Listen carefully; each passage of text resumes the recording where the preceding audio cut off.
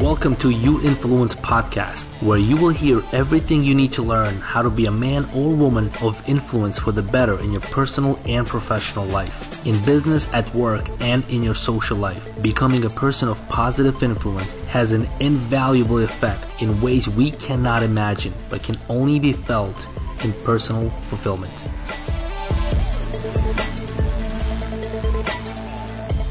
Welcome back, friends, to another episode of You Influence. This is Rafael Mavi.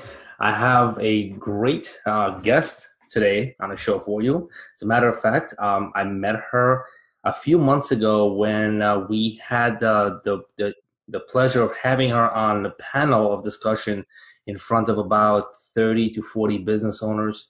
And she was one of the only 3 panelists discussing culture development. Her name is Courtney Sarney. She is out of New Jersey, I believe. Yes. Yes. Okay.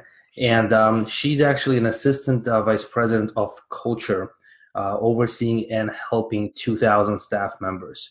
And this is all across New York, New Jersey area, correct? Correct. Okay. And there's a reason why I said just assistant VP of culture, not culture development, because I needed some clarity on this as well. And so I'm going to let her explain what the difference is, but then we'll get into the background and actually how you ended up being the Courtney Sarney you are today. So really quick, because I understand we have people listening to this from different backgrounds, people that are working for a company, people that are looking to start their own business, people that are successfully running their own businesses already, and you and I both will agree that somebody who is just diving into the culture development of their team or looking to introduce that concept, they're looking at culture as culture development. It's an always developing process. So what is the difference between being an assistant VP of culture or culture development? Well, I think it goes hand in hand. I mean, as we discussed, we have a learning and development department at Investors Bank and a culture department. So it is an ongoing process. And what I'm doing as the assistant vice president of culture is I'm going in and assessing the culture of individual departments in the bank to see and make sure that they're aligning with what it is that we would like them to align with in terms of our core mission and values. Mm-hmm. And then the development, though, does come in. For example, if I am called into a specific department to then go in and assess their individual departmental culture, because we know that every department has its own environment that they function in. Right. So that is where the development comes in. But as it stands right now, we are the culture champions for Investors Bank. We are there to just assess, personally develop, encourage, bring hope and joy, and whatever they need, Rafael, to be happy at work, we're going to be there for them. And it's interesting when I was introduced to you via email through another mutual contact that we have, who actually happens to work with your bank, right? He was going to introduce me to somebody to represent your brand, but I was thinking more along the lines somebody from HR, because usually that's the department everybody goes to when it comes to developing the right culture, leadership, and talking about retention of employees. And when I get an email from you as a reply, I see at the bottom your signature, culture department, right? And I'm like, wait a second. I'm like, what does that mean, culture department? Because I've never seen a corporate entity with a culture department. And how does it work with HR? So somebody has a business, let's say they have 30 employees or 300, doesn't matter. And they have a small HR department, whether it's one person or 7 people. So what's the difference between what you're doing and the responsibilities of an HR person or department? Sure. So there's a lot of overlap. I just want to put that out there. I walk side by side with HR on a lot of functions. I think the difference is when you have a business that is fortunate enough to have its own culture department, I can mainly focus my attention on the needs of the people while they're in the department in terms of personal development, growth. We can talk career pathing. And then when it gets to a certain point, I may pass them over to HR. But you're not going to see me really get involved in some of the other HR functions, talent acquisition, benefits, and comp. Mm-hmm. So, but again, you will see us sometimes partner closely align when it comes to the education of our people. I do see kind of out now, when I look out and about at what's going on in many companies, they'll have a head of culture and people. or they'll have an HR and people function. So Hmm. I do see that HR is starting to kind of spread its wings a little bit into the culture um, arena. And I like that because there are times where HR gives people that even the term HR, they think it's only benefits, talent acquisition, or I'm going there if something's not good. Right. But they can really assist us in the culture aspect with, you know, what's going on in the bank. I mean, I go right to the HR business partners and I say, am I right on the money? Is this what you're hearing? Is that what you're hearing? If I want to do an appreciation program, I check in with HR. Am I allowed to do this? So we do work hand in hand. But if a company could dedicate even one or two, a small department of people just to focus on the culture, I think it would be a huge benefit. I'm very blessed that Investors Bank has invested in that. Oh, that's interesting. Okay. There are a few things you just brought up, but I'm gonna come back around to those topics because I think they're very, very important. That's one of the reasons why I have you as a guest here because the whole concept and idea behind this podcast and all the episodes. I don't know if you had a chance to listen to anything you did. Okay, and it's the you influence part, right? Initially, I started off as an idea. I'm like, okay, well, it's stemming from unplugged influence. That's where I got the you from, and then like, okay, if we're going to talk about the concepts for business owners, how to influence not just the marketplace, but starting from themselves and then taking care of their staff members. And then that spills over into the clients and the entire marketplace. Well, we can apply that same principle into individual development because as a human being, you end up influencing other people. And we all get influenced by someone or something all the time. Mm-hmm. And one of the reasons why I wanted to have you here as a guest, because of what we discussed during the event, this was several months ago, right? Yeah. And but before we get into all of that, as far as personal development and development of the staff and what you have going on, and the principles you're applying, tactics that you're going through, um, tell us your background. Like, Okay. what influenced you? Let's say the development of Courtney Sarney as a kid in school. Oh, I like that. So, growing up, my influence for me, I just started right in the home. My father was a police officer and was a war veteran, so he was a servant leader right from the get-go. And so that was always, always pushed it home. Serve others, serve others, serve others. So as I started in school, joining clubs and activities, even through high school, I was very big in the Key Club and the Kiwanis and really giving back. That was my goal, was to serve. And how can I serve others? And I didn't know at the time that's what I was doing. I just knew it felt good to volunteer, and it felt good to help people. I sought out mentors when I was young that encouraged me to do those same things, get out and do something other than what is only good for me. So And when you say young, are we talking about like as a teenager or before even in teens? I'd say before teens, even when I was in middle school, again, I sought out mentors that really fostered um, a love for getting out and doing something that benefited others than myself. And I think that really shaped a lot of my kind of personal goals. A particular memory I had was my father was the coach and I was a co-coach of a baseball team for children with Down syndrome. And I remember being, 13 out on the field with him every weekend, and I had a blast. And it was so easy to have fun and to serve others. So that even into high school, uh, influenced what I chose to do with my time. It influenced me going out to attempt to be the captain of uh, an athletic team that I was. I was a captain in a tennis team. It influenced me, Raphael, through my whole career. Even as I got to college and graduate school, I was an RA, so I was responsible for all these college kids in the dorm. And I received a master's degree from Rowan University. And I was able to get that by being a dorm director. So that was taking the next step in leadership. And they paid me to run buildings on the campus. And in return, they paid for my master's degree in full. So at a very young age, it was seek out, seek out, seek out ways to serve. And things started coming back to me in turn, which is how the universe works. We get back what we put out. Um, I That's decided, interesting. So it's like a yeah, servant mentality all from the get-go.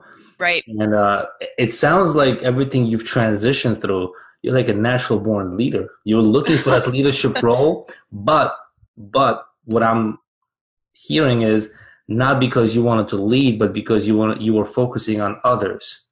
So therefore, it by default puts you in a leadership role. That's exactly right. And I think now as an adult, I'm starting to learn that that's the only way to do it.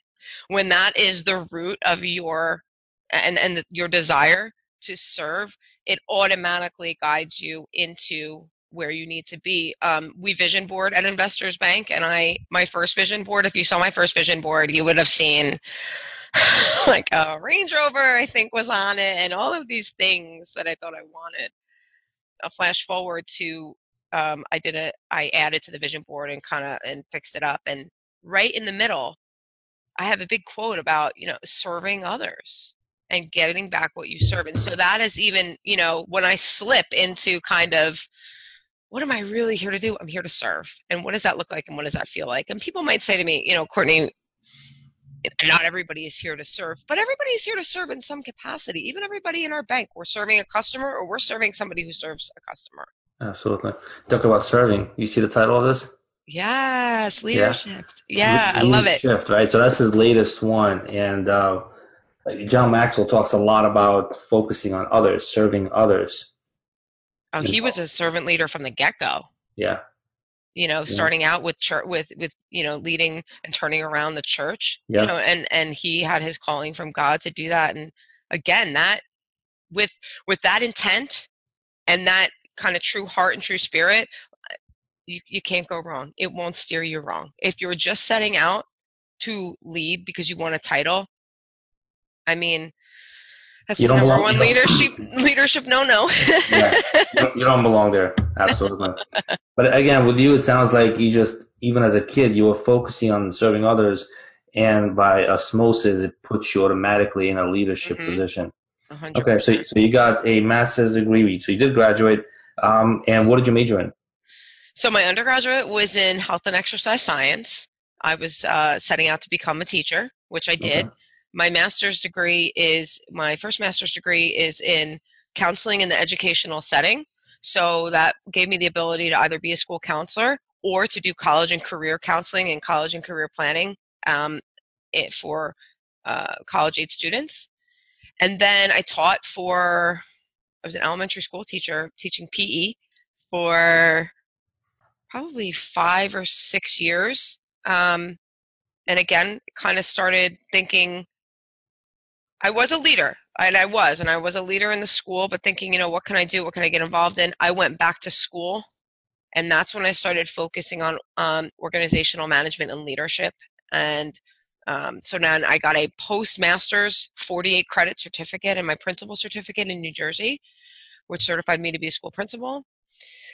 Then started acting as a school principal in my elementary school. So I got to do that. I got to be the acting school principal, and I loved it. And I realized what I loved though the most was being with the staff and trying to understand the school culture and what I can do to improve it and how can I make their lives better Now, and I don't how know about New Jersey school system, but in New York City, that is a tough nut to crack. I mean, it's everything is so systemized, and they Mhm. can't look left, they can't look right. And like the stuff that I went through with my older daughter in her elementary school, it was just insanity. The new principal came on board. Things started to get better because she was seeing what needed to be done. Mm, But because of the system that 100%. oversees the school itself, there's not much they could do. So I don't know how it was in New Jersey, but focusing on development and you enjoying the time being spent with your staff, were you able to affect them in a way, or you were like handcuffed by the system? Well, I think you have to know which battles to pick and which not to. And I think you have to also know that you do have your own environment within your own doors. And it's the same thing in corporate America. There might be a greater, say, school district culture or greater corporate culture, but you have to focus on what you have in front of you and who you have in front of you.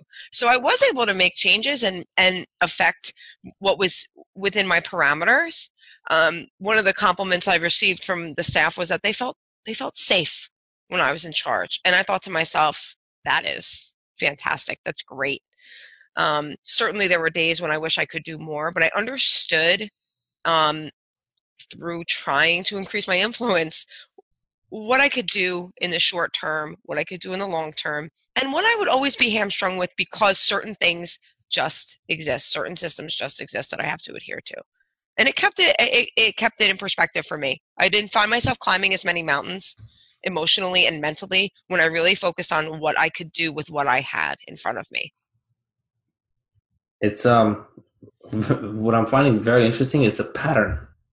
Like even all through school, even the major that you picked, all three times were focused on service, Yes. Yes. right? Yes. Being a servant in one way or another, all three majors, different industries, but all focused on the service.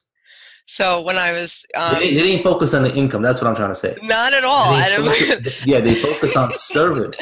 They did, and my original intent was to be a police officer, just like my father, and he vehemently, he was against it, and he said to me, "Please pick something else, please." And I said, "I think I belong out serving. I belong in uniform. This is my calling." And he was like, "Can your calling be something else?"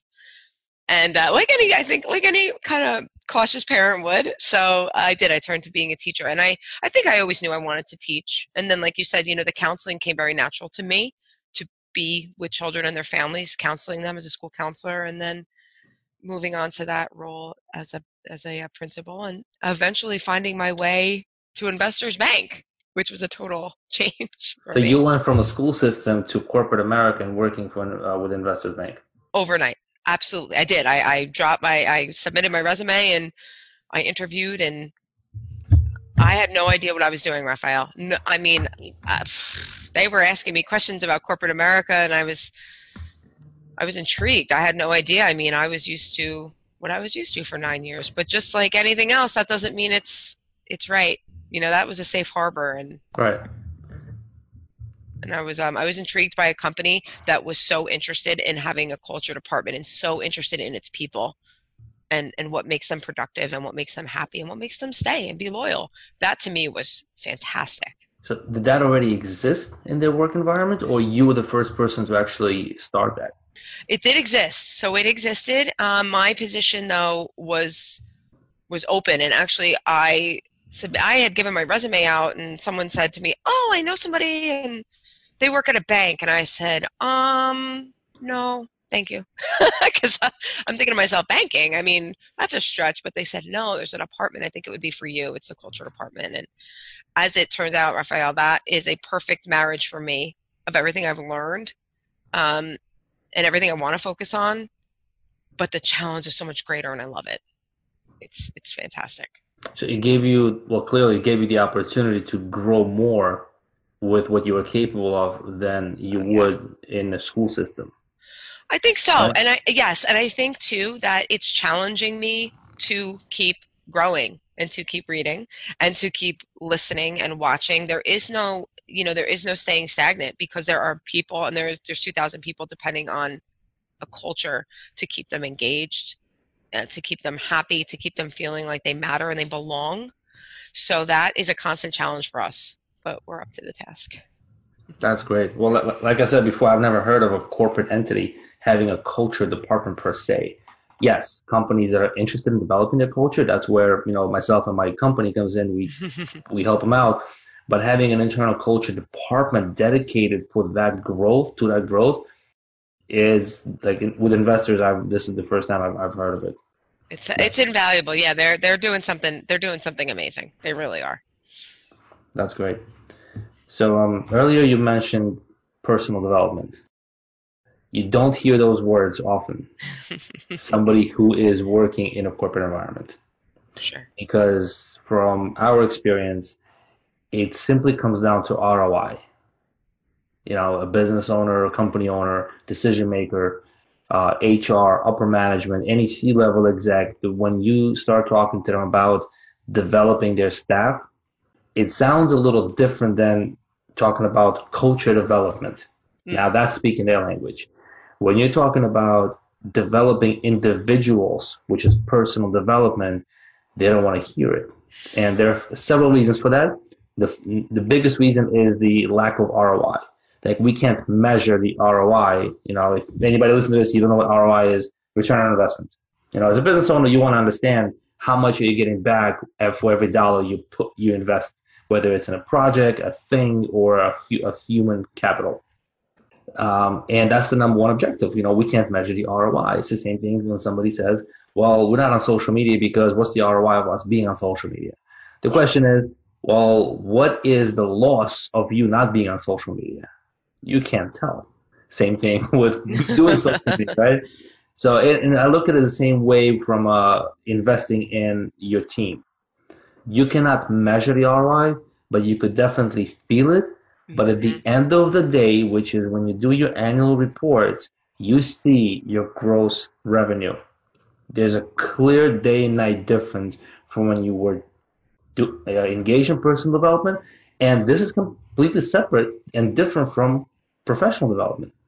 Professional development, you send your people to a training, you bring in-house speakers, you go through that process for them to become better at what they were hired to do.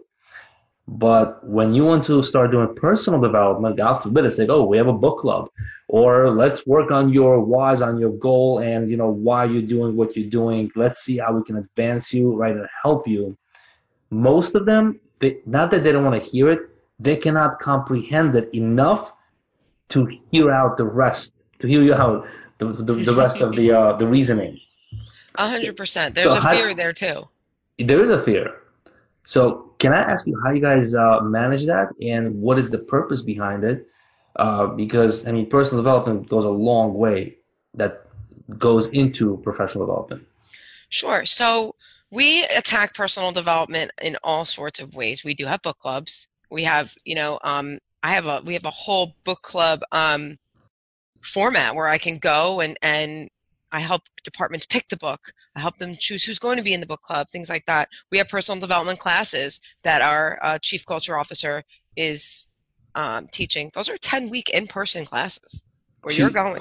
Chief Culture Officer. Yes. Yes, we have a chief culture officer, Dennis Budnick, and he is teaching personal development classes where people are going for 10 weeks in person. He and I actually just had the opportunity to teach an executive level course with the 90 executives, top executives of our bank. Personal development, leadership Like, development. like like what? What kind of stuff? Oh, well, it's basic, we did the Fred Factor. We learned about that. We did business insights together. We met once a week for 3 hours a day. We learned about dynamic companies. We learned about dynamic leaders in the community. We learned about each other. We had mastermind groups that we incorporated. So they met together in classes of 25, 4 days a week. We would do a class. And that's, for some people, that's the only time they've ever interacted. If I'm in business lending, there's a good chance, like I've never had to sit directly with maybe the SVP of IT directly and do a PowerPoint presentation with him. So we take it very seriously, personal development, because we know not only will it benefit our people at work, which it does, and and I know, studies are showing, it's not comp and benefits that are keeping people at work. And Exactly. I keep looking, Raphael, for a study that is going to put comp and benefits at the top. There's nothing. Nope. It is relationships. Yep. It is culture. It is feeling a sense of belonging. It's, can I do volunteerism? So we know that it has a direct impact on productivity. And we know it has a direct impact on people at home. And then it starts to be cyclical.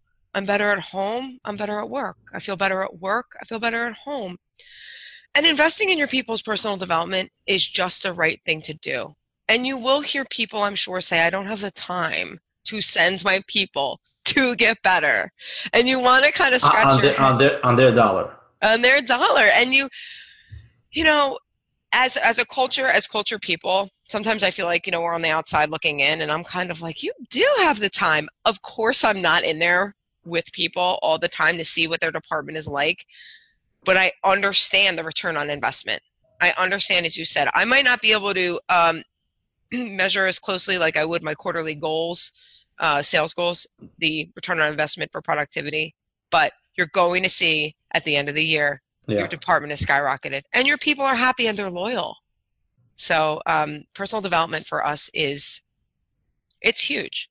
And it aligns right with the career pathing with human resource, right? Where do you want to go? Who do you want to be? What do you want to focus on?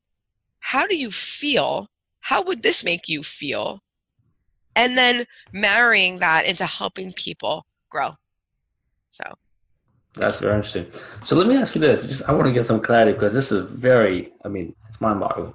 A 10-week training with your chief culture officer, mhm. right, leading the way.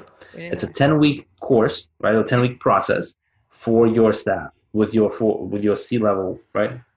Executive level. Okay. Yep. Okay, executive level. And this is something that's done during work hours, or are they getting Yes. paid while they're going through training? It is expected that, yeah, they come to training once a week for 3 hours. The Uh-huh. schedule is set, and they come and it's a beautiful thing. So, like I said, classes of 25, and they're sitting and they're interacting together and learning together for that half a morning. And then they go back. So when you think about it, Raphael, they are setting the standard and they are setting the learning culture, right? They are coming. The CEO came to class, you know, our president of the bank came to class every week with his notebook ready to learn and discuss. So when you see that as an employee, That's that huge. sends that message very clear. Education is paramount. Personal development is paramount here. And we want you to take the time to go do it because we're taking the time to go do it. Gives me chills. I want to pick your brain on this now. This is going to be very selfish. This is for me. All right. How do we take that message? Because you and I both know that's true. That's a fact. It's non-debatable. It's not arguable. How do we take that and I don't want to use the word convince, but educate more decision makers that that's important. That's not only important, that's crucial for survival and sustainability long term.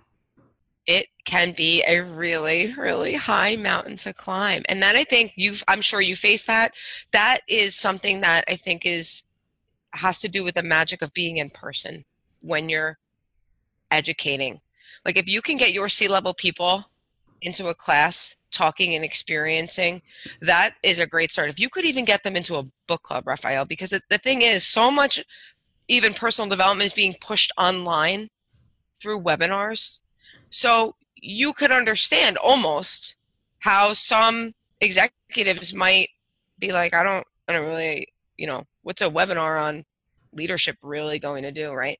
So I kind of like to attack it two ways. Number one, I challenge people to experience it themselves. Doesn't have to be 10 weeks, could be 3 weeks, 4 weeks, 5 weeks, more than a workshop. This isn't offsite. This isn't, I've talked about offsites. They're not bad, but this isn't just let's do an offsite and all of a sudden everything is fine. That's It's not not going to personal happen. development. It's not going to happen for one time exposure. That's an event.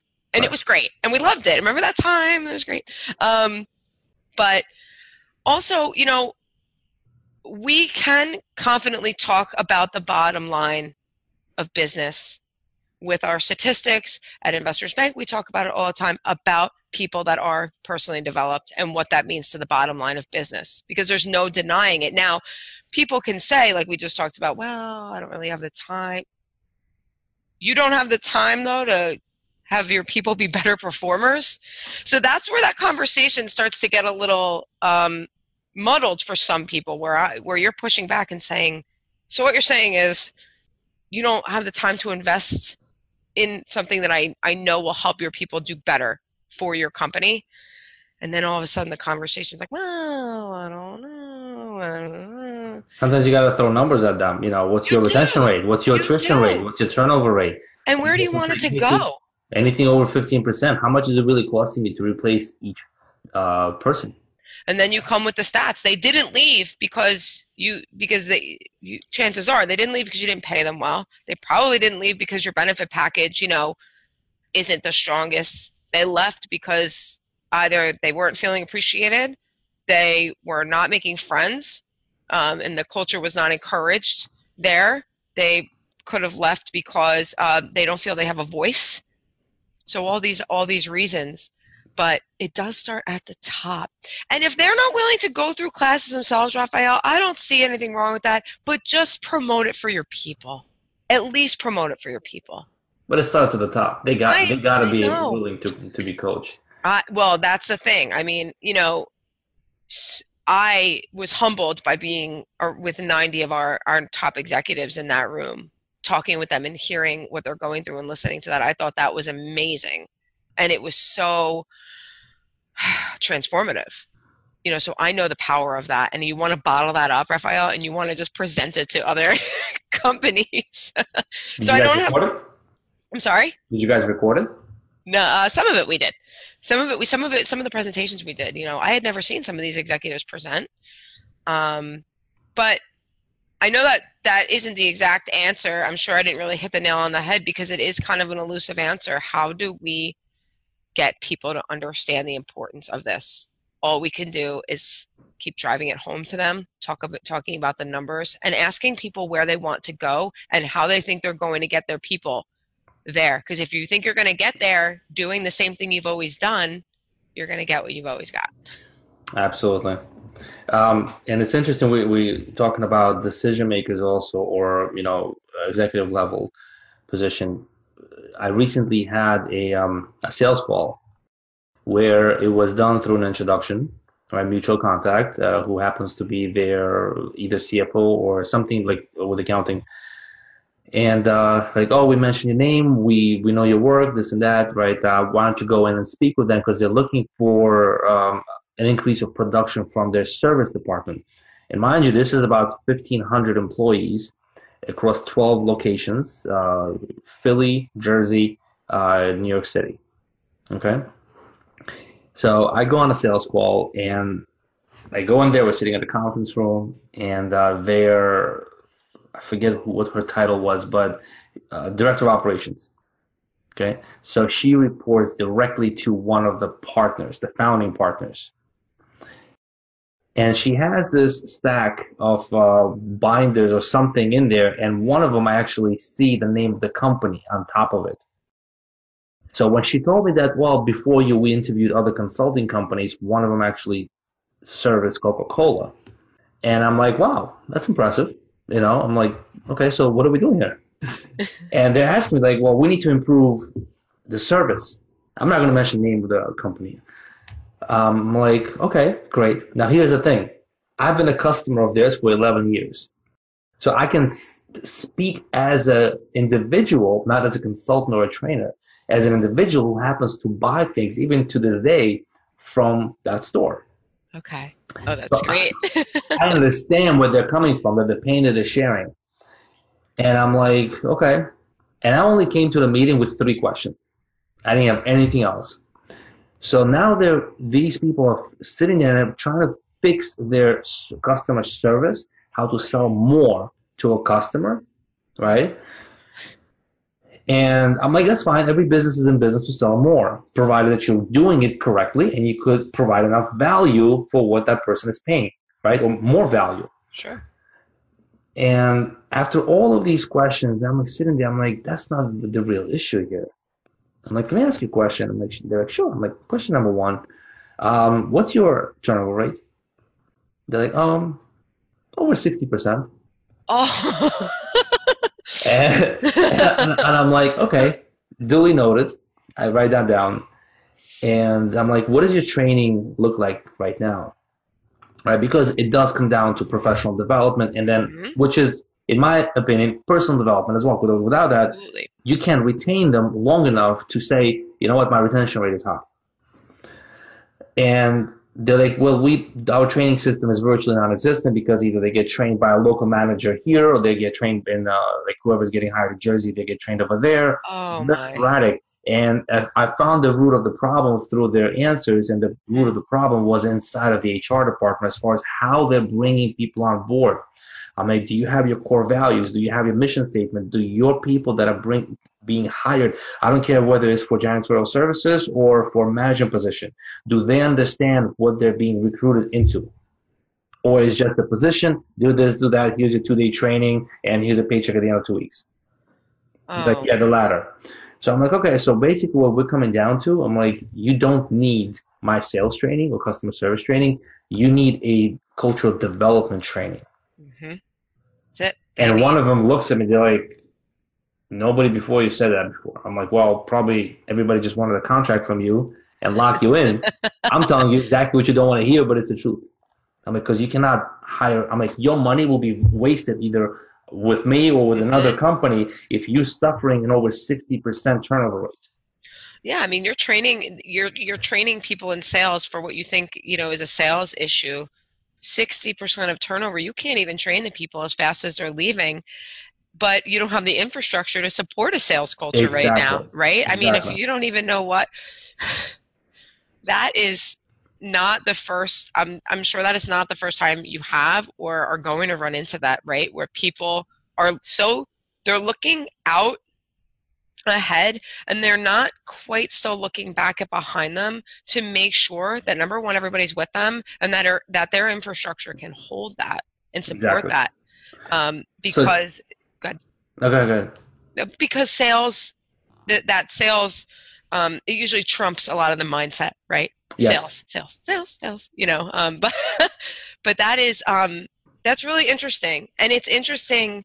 I'm sure you made such an impression, Raphael, talking to them about a real issue that they need solved and really giving them real ideas, not just, oh, I'll give you. So the director of operation knew that was the case, but she was Oh. carrying out the meeting according to what was instructed to her. Mhm. So that exposure, that transparency that came up at that meeting got me the second sales call, and then the third one, which it was with the decision maker himself. And he was, when I went to see him, and he's like, you know what? He's like, nobody actually made it through to see me before. Oh my I'm like, gosh. whatever. I'm like, yeah, if it's a compliment or if it's an ego boost, whatever it is, I'll take right? it. And he's sitting there. He's a very intellectual guy. You could see the books that he reads behind him. This Mm, guy knows. You don't build such a big empire with 1,500 employees from scratch as an immigrant, if you don't know what you're doing. yeah. So he knew exactly what needed to happen. And he actually said it himself. He's like, you're probably going to start with me. Wow. So he's a smart guy, So sharp guy. refreshing. Yes. But here's what he also said, and this is exactly why I didn't get the contract. And I'm glad I didn't. He said, well, when I shared with him, I'm like, listen, I've been a client of yours, customer of yours for 11 years. So I know exactly how your operation goes from a service standpoint, right? I'm like, but you're in a small niche servicing a certain demographic. If you're looking to expand, I'm like, my advice would be to study the best in your industry, which would be Trader Joe. Okay? It's Hmm. not Whole Foods, it's Trader Joe. Because if you study their culture, you will understand exactly what I'm talking about as far as retail and the food industry. He's like, yeah, we're aware. He's like, I actually was looking through their history as well. I'm like, so if you're looking to expand, you will need to fix that before you do any customer service training. Hmm. And this is what he said to me. He's like, I am aware. The only problem is, he's like, I'm afraid to touch it. Because if he's like, you and I both know, he's like, if we do this, there's a good chance I'm going to lose 90% of my upper management. Wow. He said that. As soon as he said that, I knew right away this is not a customer that I want to work with. At least Mm. not yet, because they need to get their stuff together before they bring in anybody from outside. Wow. And so they really that's when you look at them and say, do you even know what your culture that you're trying to align They're, people they're, is? And no, they'll say, no, I have no idea. And you think to yourself, if if shaking up and promoting change in the company is going to cause you to lose 90% of your management and you have to operate out of fear, you're going to be chasing your tail for the rest of your life. Well, they're already chasing their tail because they cannot hire people fast enough to fill all of their positions, especially with their new locations. So they're already chasing their tail. Wow. That's a given, and they know that. They're not, ignorant Yeah. about it. Wow. So So, so for you, you had to take a step back then. You were, well, I actually didn't get it. It wasn't me who denied the contract. It was actually them because they thought that he's looking at the big picture. they're And I not. sent him I sent him two separate proposals. One was a full proposal. The other one was he called it. He's like, offer me a band-aid, like a quick fix, while we're working on the big picture. Okay. I sent that in as well, right? And I just found out they brought in another consulting company to do exactly what they wanted to from the beginning, which is focus on their people over the counter and working on sales and customer service. Now, I know it's a waste of time and money. It's a delusion. Why? Because what's the point of training somebody when they're going to be out of there in about 45 days? And the loss of, the losses they incur financially to So I'm like, fill that. okay, let them go through that process. Let them fall flat on their face. And, if they call me back, that's great. If not, it wasn't meant to be because I'm not going to chase it because the mindset has to be changed. They need to understand the big picture comes first before they start doing all this stuff, focusing on somebody who's not going to be employed there anymore in 45 days or less. And I totally agree with you about the mindset too. And I think that what he said that he didn't want to touch it, I think that is the feeling of many business owners, partly because sometimes culture can seem not concrete enough for people. They almost don't know where to begin or what it even means or what it's going to do. Mm-hmm. But as you said, you feel the loss when it's not intact. You might not feel that you can put your finger on it, but we can feel when we're there that it's not intact, and that is negatively impacting your business. But for a lot of business owners, it's kind of scary because, like, taking a moment to focus on that automatically means I'm not focusing on sales and paying my bills and keeping the lights on. And for many business owners, they can't fathom that. They're not in that space, right, to take that Right. leap in their eyes. Unfortunately, they don't have their fingers on a pulse. And it's interesting. You just said something exactly what I said in one of my chapters in the training program that we're knock on wood, but we got to finish soon. And something I say there is you can't measure the ROI immediately, but you could definitely feel it and hear it among your employees, your team members on the floor. People talk about culture, whether you're there as their employer or not, whether they're in the workspace or outside or, during a happy hour, during a networking event. They talk about culture, right? They're either going to talk about a toxic culture or a good, great culture, but people are going to talk. And the best referral source for employment would come from your own team members that are bringing in their people. And if there's a certain behavior of that individual, which is up to par with your alignment, right, in values, chances are those people hang out with people of similar values. They want to talk to each other about that, right? Exactly. The people who are very excited and motivated, they want to be around people that are, and the people that are not want to be around people that are not, unless they're looking to recruit. But I mean, if you're very positive and happy, and there's someone who's not, they do not want to be around you. I don't know if that's ever happened to you. People get like, they're like enough, but, and I feel the same way about people who are, I think, very, very negative. You're kind of like, ugh, I mean, let me try and bring you up in my boat, but that's why I think the word influence is so important, right? Who are your influencers in your business? Because they are the ones mobilizing action and thought. And it's not always the people with the titles. Some of your That's right. biggest influencers are possibly legacy employees, or employees that are disgruntled. We hope it's the employees that are very happy and see the glass half full. But Mark Sanborn's book, you don't need a title to be a leader. You also don't need a title to be an influencer. You really don't. And it's important, I think, for business owners to know who those people are, to either keep them positively influencing or step in and have those coaching sessions about the negative influence they may be having while working on their own influence as a leader, right? Exactly. So what type of what's the guy's name? You said Mark. Mark Sanborn. Okay. Yeah, so he wrote The Fred Factor, which is a customer service book. We love that book at Investors Bank. And he also wrote You Don't Need a Title to Be a Leader. And so I take that really seriously because, again, your leaders in your business, they're emerging every day, right?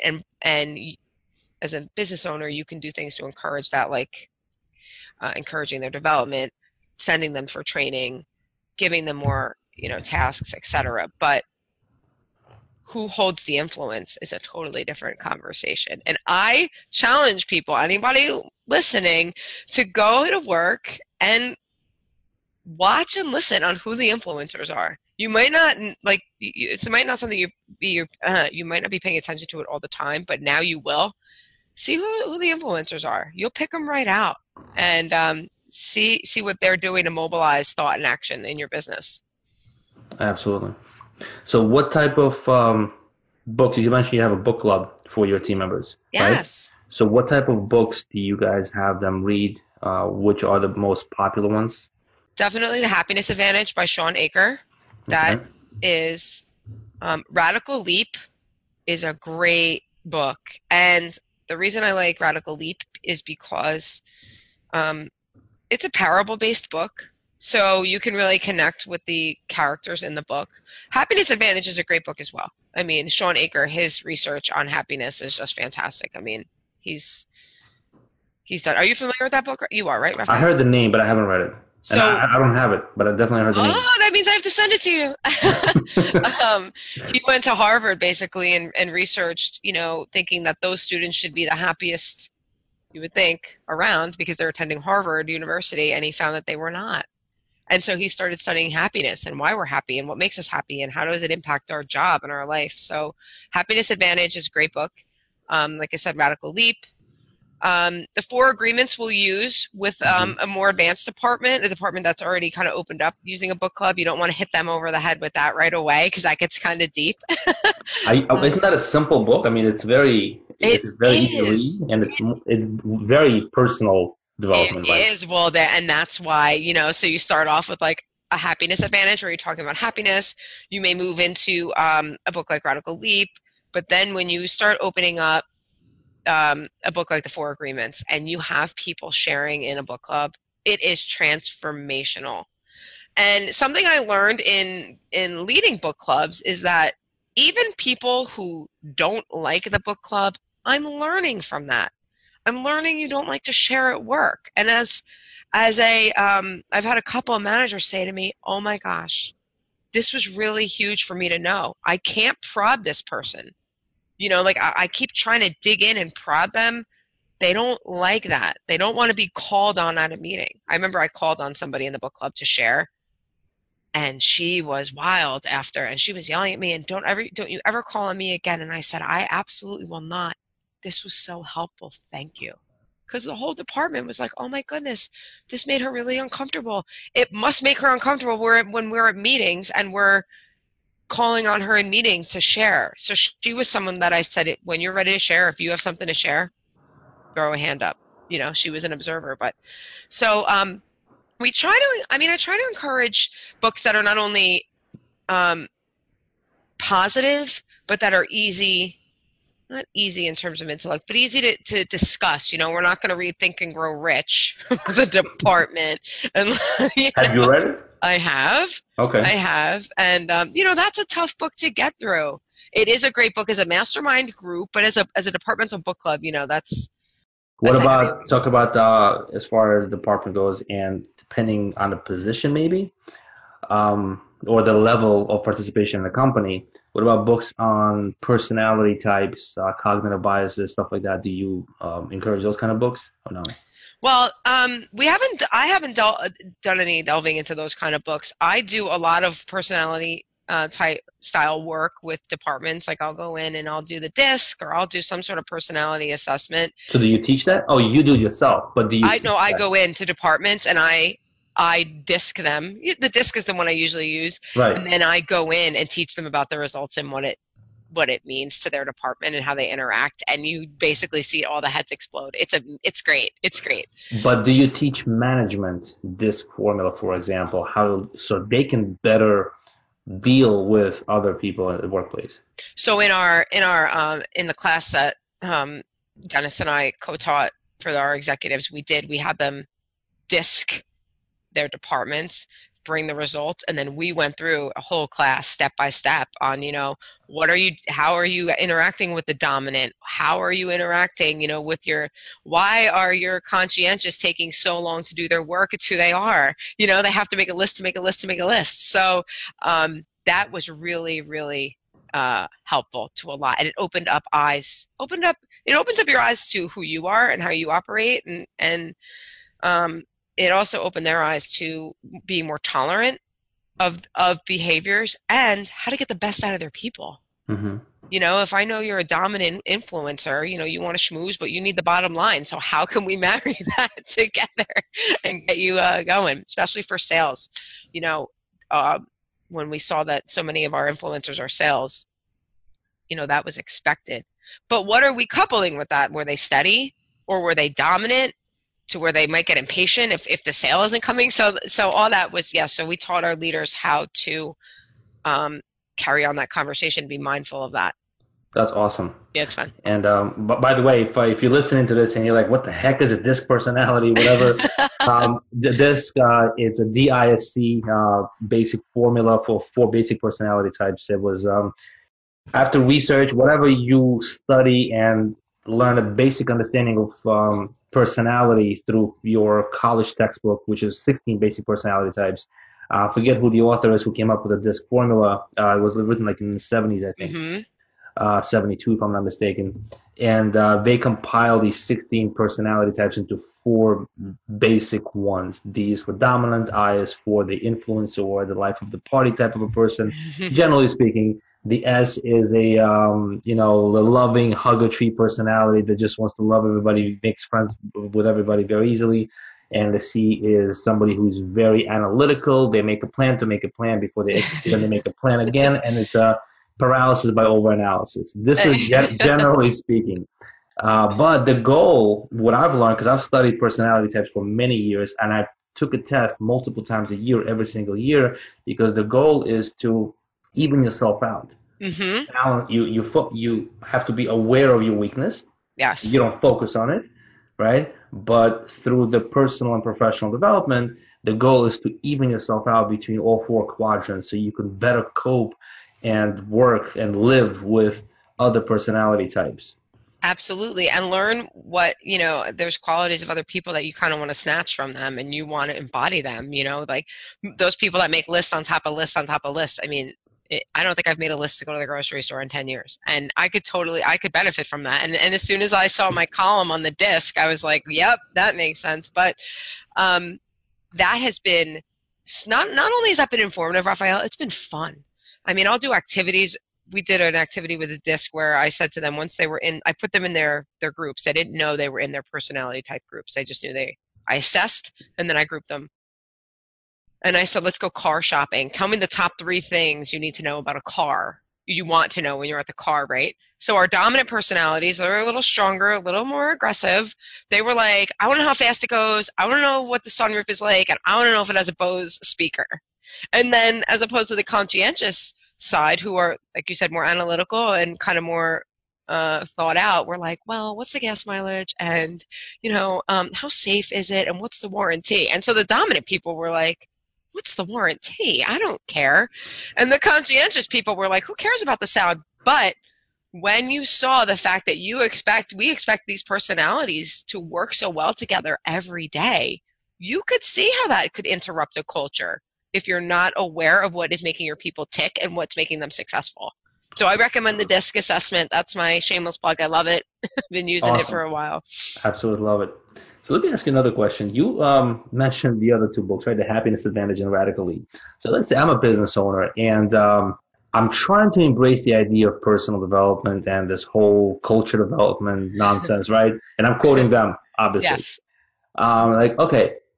And this book club, I like the idea of it because I like to read, but I don't know if my employees should be engaged in personal development and thought-provoking books. Because if I give them a book like The Happiness Advantage, and she reads it and she says, "Holy crap, I'm in the wrong profession," and Sure. she leaves me, Yeah. right? And that's the scarcity mentality where that joke is what the CFO says, what happens if we train our people and they leave us? And the CEO says, what if we don't and they stay? Right. Right? Right. So how do you handle that? And what advice would you give to a decision maker of, well, my employees shouldn't read that because what if they read enough and they leave? I think that's a great point. And I think from a leadership standpoint, as a leader, it's your job to grow people. And I mean, even John Maxwell talks about it. Especially as a servant leader, you are in that role to grow your people and bring them along with you. And sometimes that means growing them and they do leave you. And that is kudos to you because you've given them enough wings and enough confidence and enough training that perhaps there isn't an opportunity for them there. But here's the best part. While they're reading and they're learning with you in the book club, you're getting the best out of them. Absolutely. And if your culture is strong, and by the way, having a book club is showing your people that you care. If you Hmm. have those people that are on the fence, I don't know if I love it here, I don't know if I'll stay, put them in a book club and ask them what they think and what they feel. I'm going to turn their attitude right around. Or And not. Or not. And if not, that means they don't belong there to begin with. well, and that's it. Simon Sinek said it himself. I mean, if you're there for a year and you don't feel like you fit into the culture, you may not.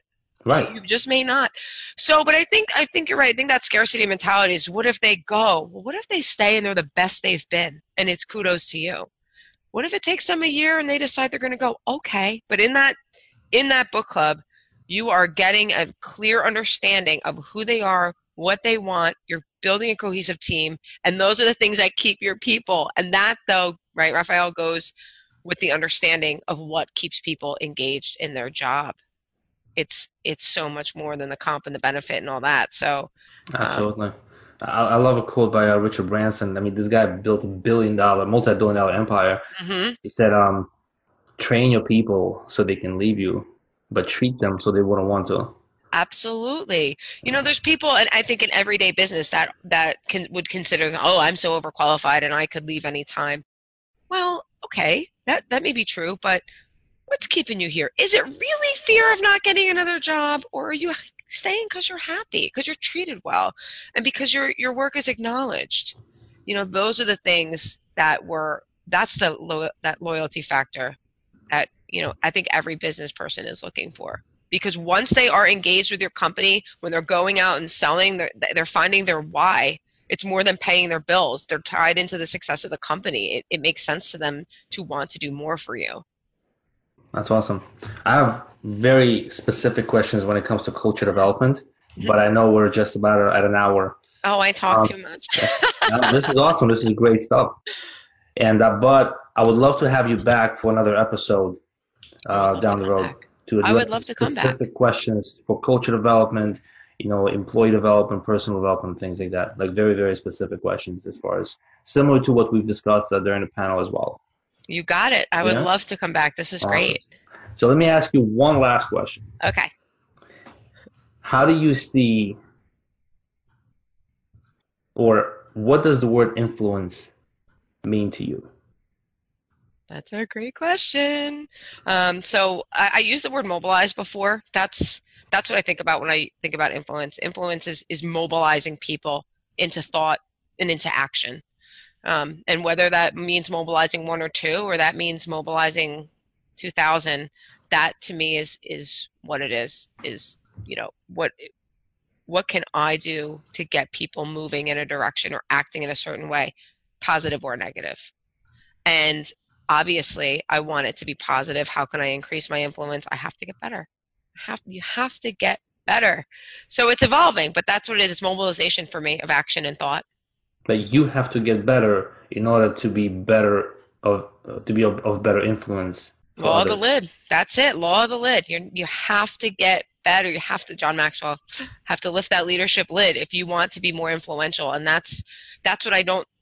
I think some people may rest on their laurels when say they get to a certain point that I've gotten here, I must be doing something right. And you're probably right. You've probably done something right to get there. But how can you increase your sphere of influence? You have to get better. You have to read. You have to practice. You have to get out and get educated, especially when there's new generations coming up every day that require more and require different. So, but that's what influence for me is, mobilizing. I love it. That's awesome.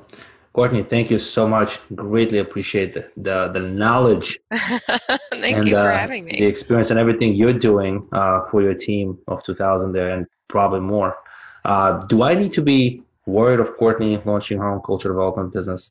So, not at this time, but I will tell you it's a blessing for me to do it at Investors Bank, and like I said, anything to encourage other businesses to not only work with consultants like you, but focus on this, because as technology starts to creep in, we need to combat that with the softer, more personal development side. So I'm happy to be building up Investors Bank right now and staying on their team and holding tight with them. But I'm also so happy to be having these conversations with you. This is great. Awesome. Well, feeling is mutual. Great. Courtney, thank you so much. Thank you. Take care. All right. Thank you for listening to this podcast. I appreciate each and every one of you for tuning in. And if you haven't subscribed to this podcast already, please show us your support by subscribing and leaving a positive review to help us advance on the chart. You can always connect with me on social media by searching for Rafael Mavi at Facebook, Instagram, Twitter, or LinkedIn. If you have any questions or just want to drop a line, the fastest way to get a hold of me is through my Instagram. Until next time.